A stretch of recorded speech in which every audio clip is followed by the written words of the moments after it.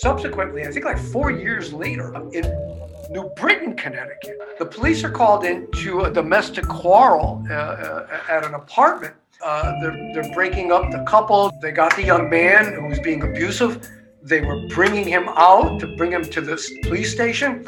And on the way out, she screams, the young woman screams, and he's got skulls in the closet. Welcome to a special episode of Grating the Nutmeg, the podcast of Connecticut history, brought to you by the State Historian and Connecticut Explored, the magazine of Connecticut history. I'm Walt Woodward. No one's been in more tombs than State Archaeologist Emeritus Nick Bellantoni, and in this episode, part 2 of a conversation with Bellantoni about his new book, And So the Tomb Remained, I talk with Nick about those times when a tomb is also a crime scene.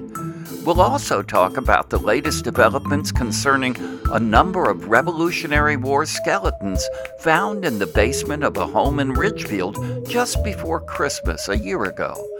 From robbing the graves of the great and good to solving a mystery from a revolutionary past.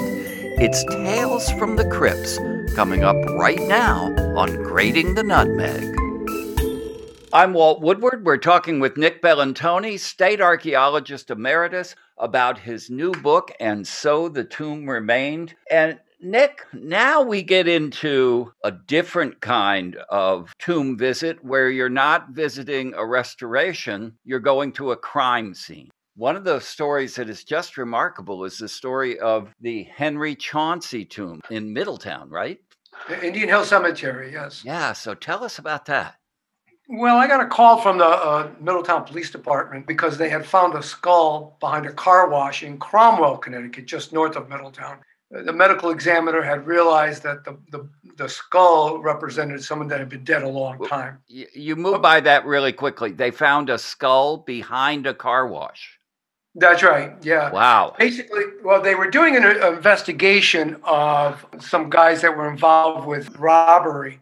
And interrogating one of the accomplices, he mentioned that there was a skull behind the car wash. And so, he wasn't a very reliable witness, but the police decided to check it out. And sure enough, there was a skull. The medical examiner realized it was an old skull by cortical loss. And they they advised the police to contact me. So I came down and took a look at it. And it turned out it was an adult woman, European ancestry. I estimated at that time 45 to 55. She would turn out to be 56, by the way. How can you tell it's European ancestry? Basically, without DNA, there are certain morphological features in the skull. They're not always reliable because there's a lot of overlap.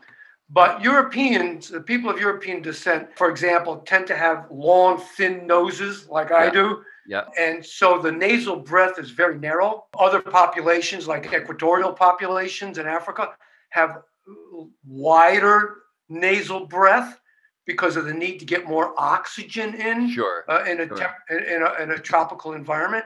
So there are certain morphological characteristics that one could look at and make an assessment like that. Certainly, it doesn't replace DNA, but in terms of that. But yes, we could tell pretty readily that this was a very narrow nose, had kind of European features to it.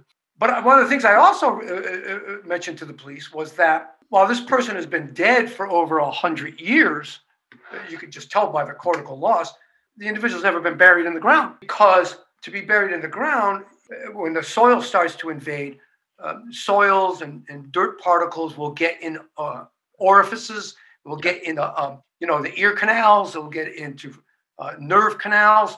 And so you always find evidence of a skull that's been buried of soil. This is clean. And yet there was what we call coffin wear on this individual. That is to say, the forehead, if you're laying in a supine position on your back in a coffin, and the coffin board, eventually decays and collapses on you, it presses against the bone. And it will wear the bone, sure. Just like in the back of the skull, on the head, on the bottom board, will decay there. So you'll see what we call coffin wear. This is erosion of the bone in the places where the coffin is. So I said, even I was, gee, this is kind of strange because this person's been in a coffin but it's never been in the ground. Did you think right away this must be a tomb somewhere, or did you think this is just extremely weird? At first, I thought it was extremely weird, and as I'm trying to process this, I'm thinking a tomb. Um, that's when the police said, well, we had a recent vandalism at Indian Hill Cemetery. Would you come and take a look? And so that's when we went to the cemetery. Huge mausoleums, brownstone of the also Chauncey and Mooter families. That's really interesting. It's three families who build one mausoleum, and they each have their own section of it, and they're divided by archways or something, right? Actually, by in some cases archways, but bars, if you will, coming inside and walling so that each area is separate. Marble floor. This was the fanciest tomb I'd ever been in. Nothing compared to the earlier late 18th and early 19th century. When was this built? It was built, we think, somewhere between 1855 and 1860, just before the Civil War, or maybe around 1860 or so, by the three families working together. Now, the Mooters are important because they built a very famous museum down in Philadelphia. The Alsops, political and even into the 20th century, and business elites, and the Chaunceys. And they were, the Chaunceys, at least the Chaunceys and the Alsops, were intermarried. So there you go, which would explain why they'd build their final compound together. Exactly, but very plush for considering the time. So anyway, we went to and it turned out that the Chauncey section was in the middle, and it had been broken into. It had a metal door, but the lock had been bolted, probably with large snips. They got in, and they vandalized 4 different burials. Now, and the police had already known about this break-in. So when you told them it hadn't been buried, they made that connection and said, come take a look. That's exactly right. What'd you see? Said, yeah. Well, it was quite horrifying, actually. When you step in, it was a marble floor, and on the back wall, there were marble epitaphs and vaults where the separate coffins were placed. Yeah. Vandals had broken in. They may have taken something like a crowbar or maybe even like a small sledgehammer and smashed. You could actually see where it radiates out, so you could see where the smashes occurred on the epitaph marble. And they pulled the marble off to expose the coffins that were going in. There were marble covers sealing vaults that the shelves. The coffins had been put in, and they just smashed those apart. And then smashed those, and then they reached in and they pulled out coffins, some of which were wood and literally exploded in their hands because of the decomposition. So, for example, for Lucy Chauncey, her burial, they had removed her and her bones separated and her coffin separated, her wooden coffin separated, so that on the floor were her physical remains from the waist up, but her hips and legs were still in the back of the vault because they couldn't pull that out. Henry Chauncey was buried in a cast iron coffin, heavy as the dickens. They only made these for a very few years, starting around the 1860s, 1870s. Heavy. They yanked that out. It shattered on the ground. They then, the first burials were 2 kids on the lower shelves, Charles Chauncey, and they pulled the kids out, and they had exploded. And these were very young children, right? One was like 2.5, and the other was 5. Yeah. They punched holes in a zinc liner to get to the kids. And literally what happened is they literally threw bones around the interior of the tomb. We found remains of Lucy Chauncey and Henry Chauncey dispersed away from their coffins. Did you have an idea, or did the police have an idea of why they had broken in? Not at this time, or at least they were not sharing with me any of their ideas of what they thought we were seeing. And what I did is, kind of a mapping. We started mapping the whole interior, and then kind of using stratigraphy, if you will, we started excavating from the top down of the pile of bones. And so because of that, we were able to determine who was on top of whom, so that we were able to actually reconstruct the sequence of which graves came out first, which ones were toppled over them, and so forth. So I was able to kind of reconstruct some of the activity that occurred. So this is really a crime scene reconstruction. Was your approach different than in, say, the Bulkley tomb? Did you go about it using different techniques? No, not really. I mean, I think forensic archaeology is useful in whether you're dealing with, ages old mortuary practices, or you're dealing with a modern crime scene. It's recording, documenting, mapping, and making sure everything gets photographed and documented before you even start moving things. And that's what we did. So what I started to do was reconstruct each one of the bodies. And it turns out that Lucy Chauncey was missing her cranium or skull. And we were able to match up the skull found behind the car wash with her postcranial remains. The coloration, the size, the sex, everything matched perfectly. After we did our inventory, the only skeletal element missing from the tomb was her skull. Turns out Henry Chauncey died in 1863 in Mount Holly, New Jersey, about as far south as a northern is going to get during the Civil War. And he dies very suddenly at the age of 67. And as a result, they do an autopsy, which means they had sawed open his cranial vault. So his skull was in two pieces. The children were young and their skulls had not formed yet. Their skull was pliable and the bones are separate.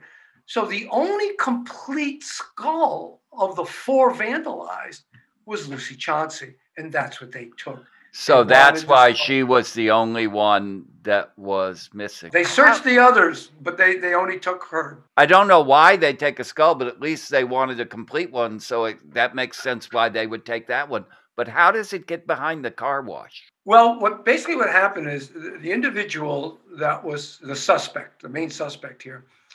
So the police had a suspect at this point. Let me go back. The police had a suspect for an armed robbery at a package store in Middletown. When they went into his residence, they found paraphernalia, I should say, of satanic cult materials. 666 were painted on the walls.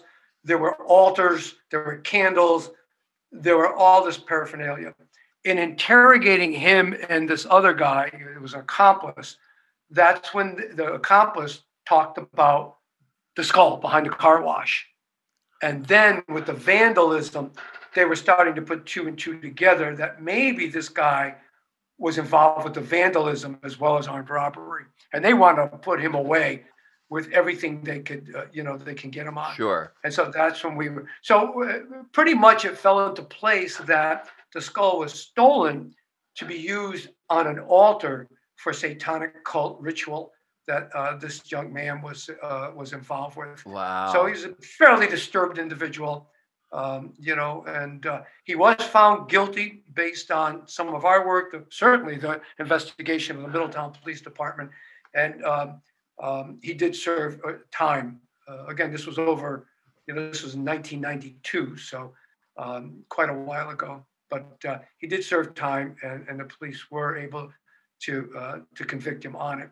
They were able to confront him with what he actually did. They walked him step by step of what he did, because we were able to reconstruct everything he did and the sequence he did it within the tomb. That must have been amazing. Now, did you participate in the trial of this individual? Were you?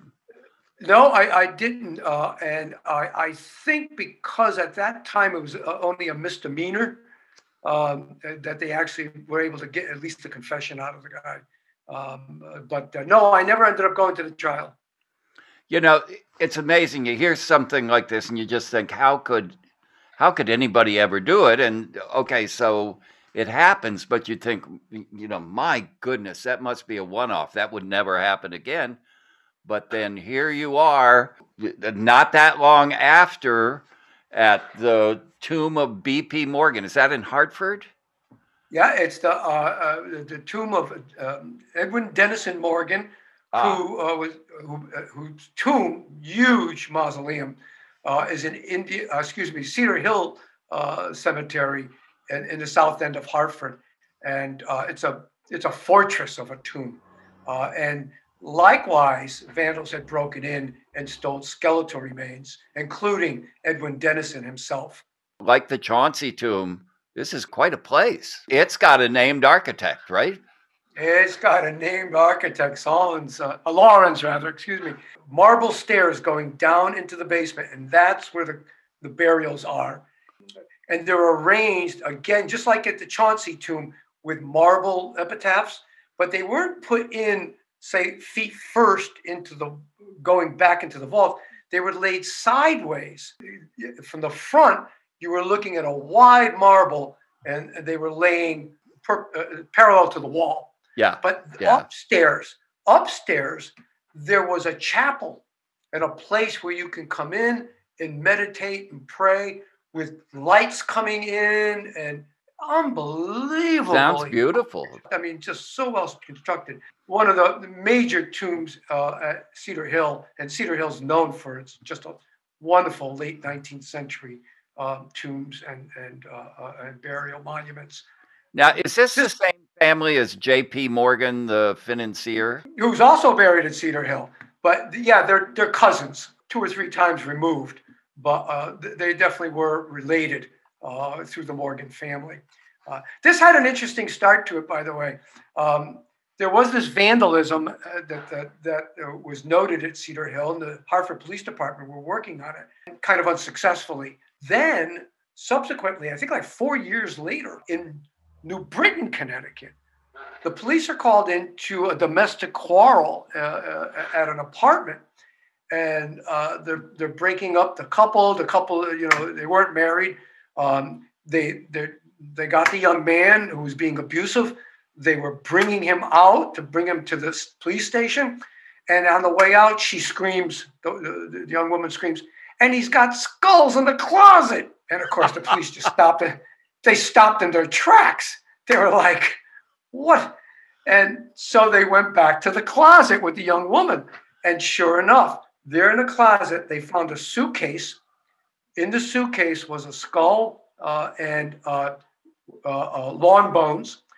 And then they found a terracotta ceramic pot with 3 legs, with sticks and feathers and other kind of paraphernalia coming out of it. When you say when you say the pot had 3 legs, that's that the pot rested on, or 3 human legs? No, 3 legs. The pot rested on. It was a 3-legged vessel. Got it. But inside the pot, they could see the top portion, the superior portion of a human skull.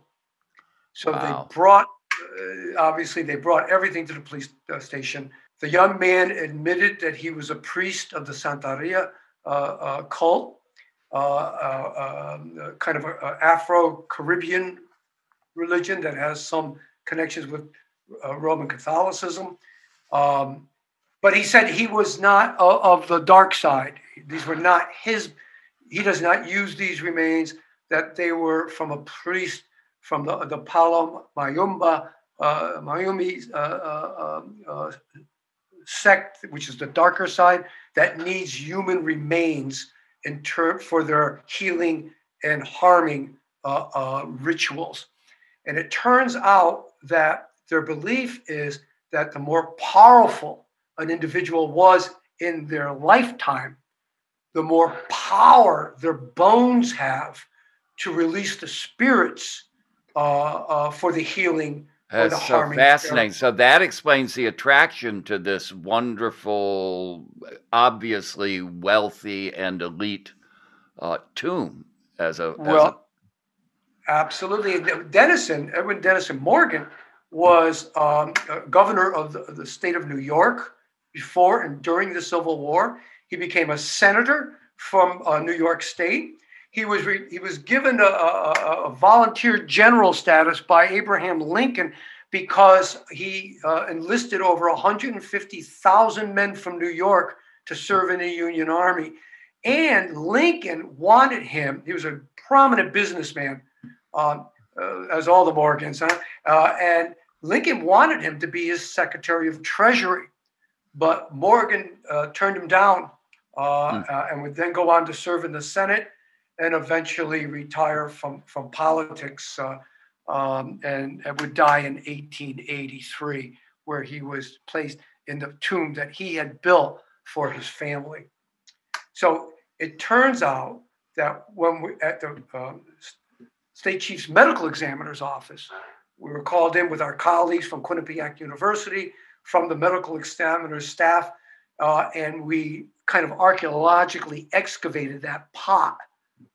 We were now at this time, there was no connection when you were first encountering these bones with the Morgan vault. No, but by the time I got called in by the medical examiner's office, they were already making the connection with. And the reason they were, and I forgot to mention this, is that in the suitcase were the remains of a woman, and they also took a nameplate from her coffin, and it said Mary B.P. Morgan.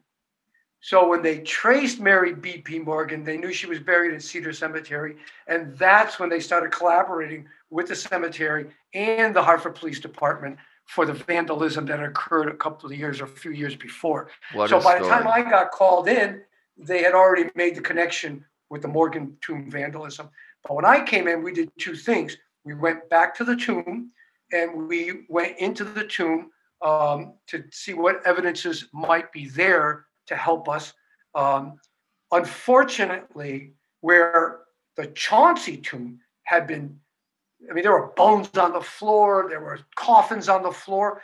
When we got to the Morgan tomb, the coffins were back into their vaults. They were all metal coffins. They were put back into their vaults. And basically what happened is the police decided to clean it up and put what was left. But what we were able to do is go into the coffins and do an inventory of the bones that were there, compare them with the bones that were in the suitcase and in the terracotta pot, and they matched up perfectly. There were two burials vandalized, and one was Edwin Dennison Morgan himself, and the other one was Mary B.P. Morgan, who was his daughter-in-law. And so we were able to get a perfect match with what was missing and what was in the suitcase. And we eventually we would restore them all to their vaults, all their skeleton remains back. And so we had pretty positive identification on those, and it has now been secured. So no one, not even myself, can get into that tomb anymore. How wonderful, though, that you were able to kind of take these bones back to their original resting place and bring them back together. That's always been our goals whenever we deal with remains, whether they're Native American, Euro-American, African-American. We don't keep bones anymore. We rebury them according to the cultural prescriptions of the people involved.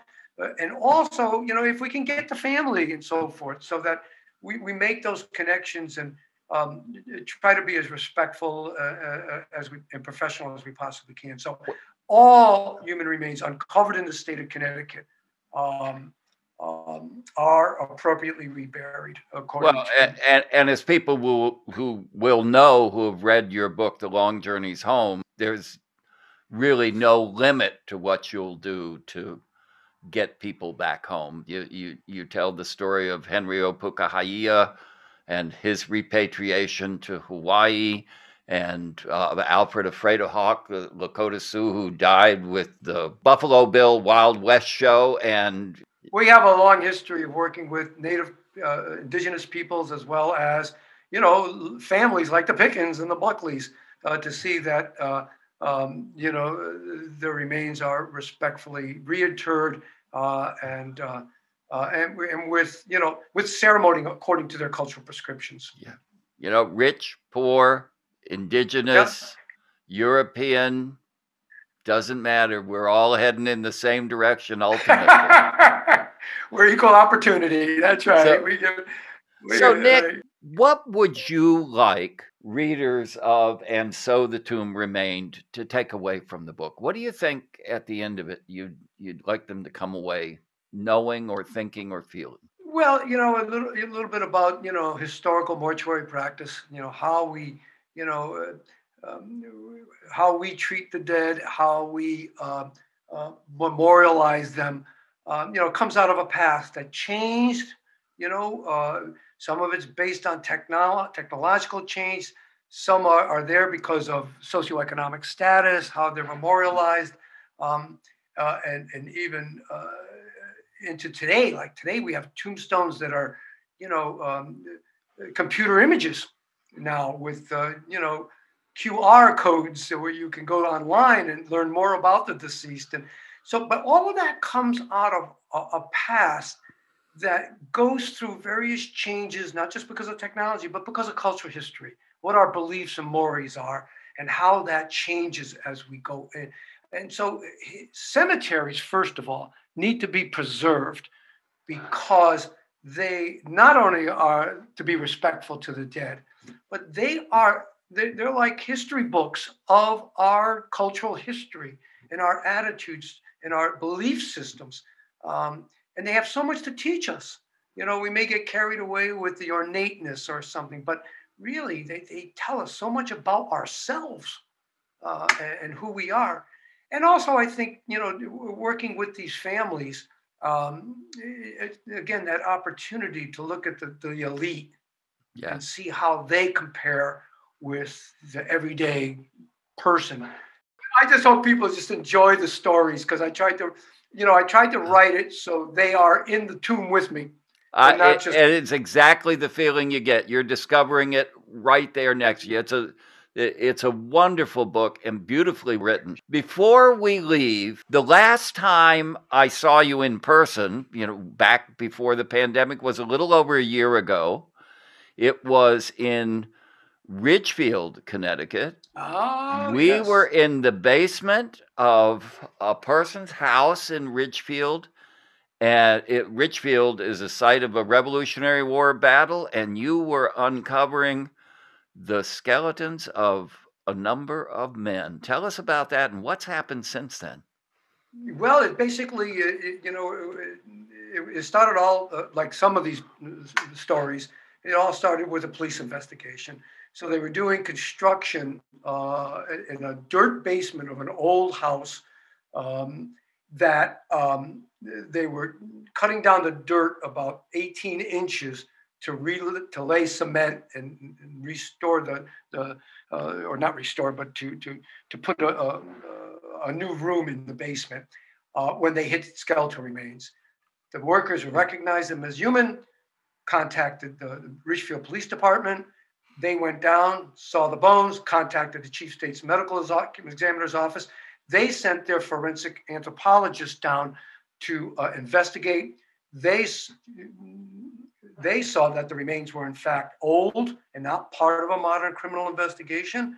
And then another set of remains came up, and they called myself as the state archaeologist to come in and investigate. And as I'm driving down there, I know the address, I know where it is, and I'm thinking about the possibility of the Battle of Ridgefield in April 27, 1777, the only interior battle fought in the state of Connecticut.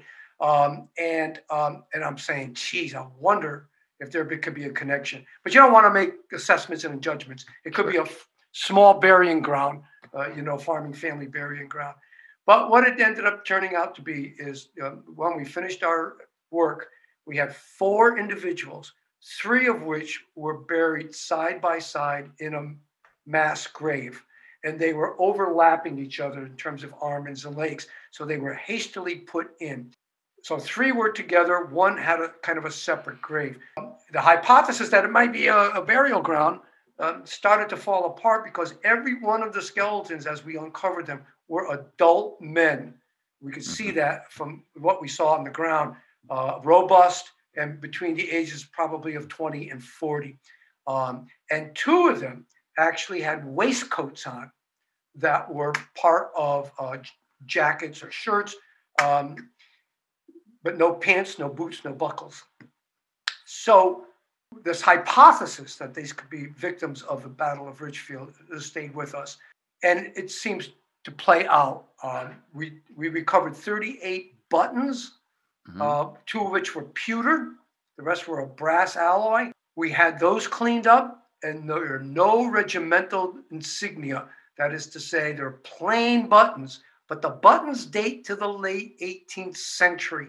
And we were able to get these dark patches in the soil of decomposing. We collected those up, and they turned out to be thread that was covering the button. So these were thread-covered buttons in a crosshatch, no insignia.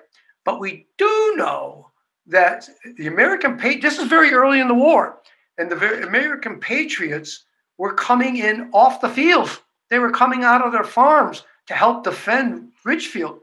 And so while there's no military insignia, these could be representing American militia.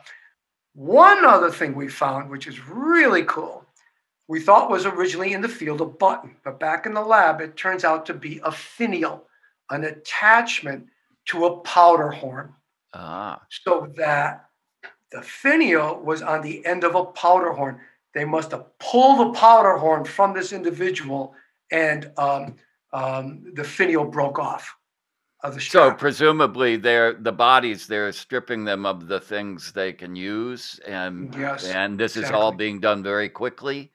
Very quickly, and they're buried very quickly. So the plan last December, a year ago, was to have the skeletons forensically examined at Yale and other places to try to determine if they were British or American and how much could be known about them. Then the pandemic came. I don't know, has anything been done with that? Is that still the plan? No, in terms of the forensic work, we were shut down by the pandemic because all of the university laboratories that are part of our team have all been closed down. The exciting news is they're starting to be reopened. And Dr. Gary Aronson, who helped us in the field, is also the director of the bioanthropology laboratories at Yale University, is spearheading the forensic work. We have colleagues from about 5 or 6 different universities around the United States. They'll be doing DNA, stable carbon isotope, every single analysis we could possibly come up with. So the exciting news is twofold, actually. Number one is the labs are reopening and we're starting to move forward. But also in that time period, we are now collaborating with our colleagues in upstate New York. A couple of years ago, also at Fort William Henry, there was a construction project. They were getting ready to put a building up, and the bulldozers started to uncover bones. When the archaeologists finally were able to get in, though it was late and a lot had been disturbed, they were able to go through the back dirt piles, do some controlled excavations of some of the burials that only had been partially affected by the construction. They're starting to put their work together. This was Fort William Henry when, based on the records, when it was housed during the Revolution, not during the French and Indian War. Exactly. And we know from records that a lot of these guys died of smallpox and were buried there. So what we've decided, and working together with our colleagues up there in New York, is that, look, we're the only two anywhere in America that have actual skeletal remains of Revolutionary War soldiers, one from a battlefield, one from a cemetery. But what we're going to do is collaborate together. And, in fact, we were exchanging messages last week where we're going to start going to, National Science Foundation, start looking for grants that will support the laboratory work that needs to be done. So a lot's going on. Also, the Ridgefield Historical Society, as you might remember, had applied to the National Park Service for a national battlefield grant, and they were awarded that grant. And so they have now gone through that selection process. Someone is coming on board real soon. And what that survey grant will do now is systemize, not only the archaeology in town, but the historic record going into what we have. through the years, people have found in their yards cannonball and musket balls and other kind of, but nobody has systematically surveyed. And so with the new teams that are going to come in with the surveyed battlefield grant, they're going to include historians and archaeologists. They're going to go out there, metal detect, do what they can, and start plotting the movements and try to see, from the barricade, if you know the story of the battle, back through town with the retreat and how that all went. So, my feeling is within a year or two, we're going to have some amazing work done, I think, on that battle and what was going on in New York State, too. Why do I suddenly have the feeling that I'm hearing the introduction to your next book? Oh, we got a long way to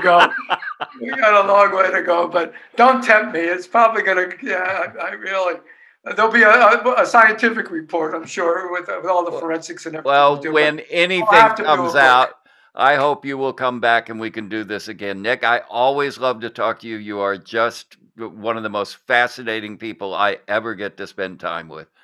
So, Nick, one last question. I promise this is my final question. And that is, where can people who are interested get And So the Tomb Remained? It's available on Amazon, Barnes & Noble, all the major book outlets. You can order it through the website of Oxbow Books and Casemate Publishers. So look those up, but it's available online at most book outlets. And it is a great read. And, this is one of those cases where the story's fabulous and the images are fabulous too. And so is the man who wrote them. Nick, thanks again. Bye-bye, buddy. Bye-bye. Thanks for listening. To hear the first part of the interview with Nick, download episode 112 of Grating the Nutmeg, And So the Tomb Remained. For more great Connecticut history stories, read and subscribe to Connecticut Explored at ctexplored.org. To receive a daily email about a historic event from the same day in the past, subscribe to Today in cthistory.com. This is Walt Woodward, hoping you'll join us next time for another episode of Grating the Nutmeg.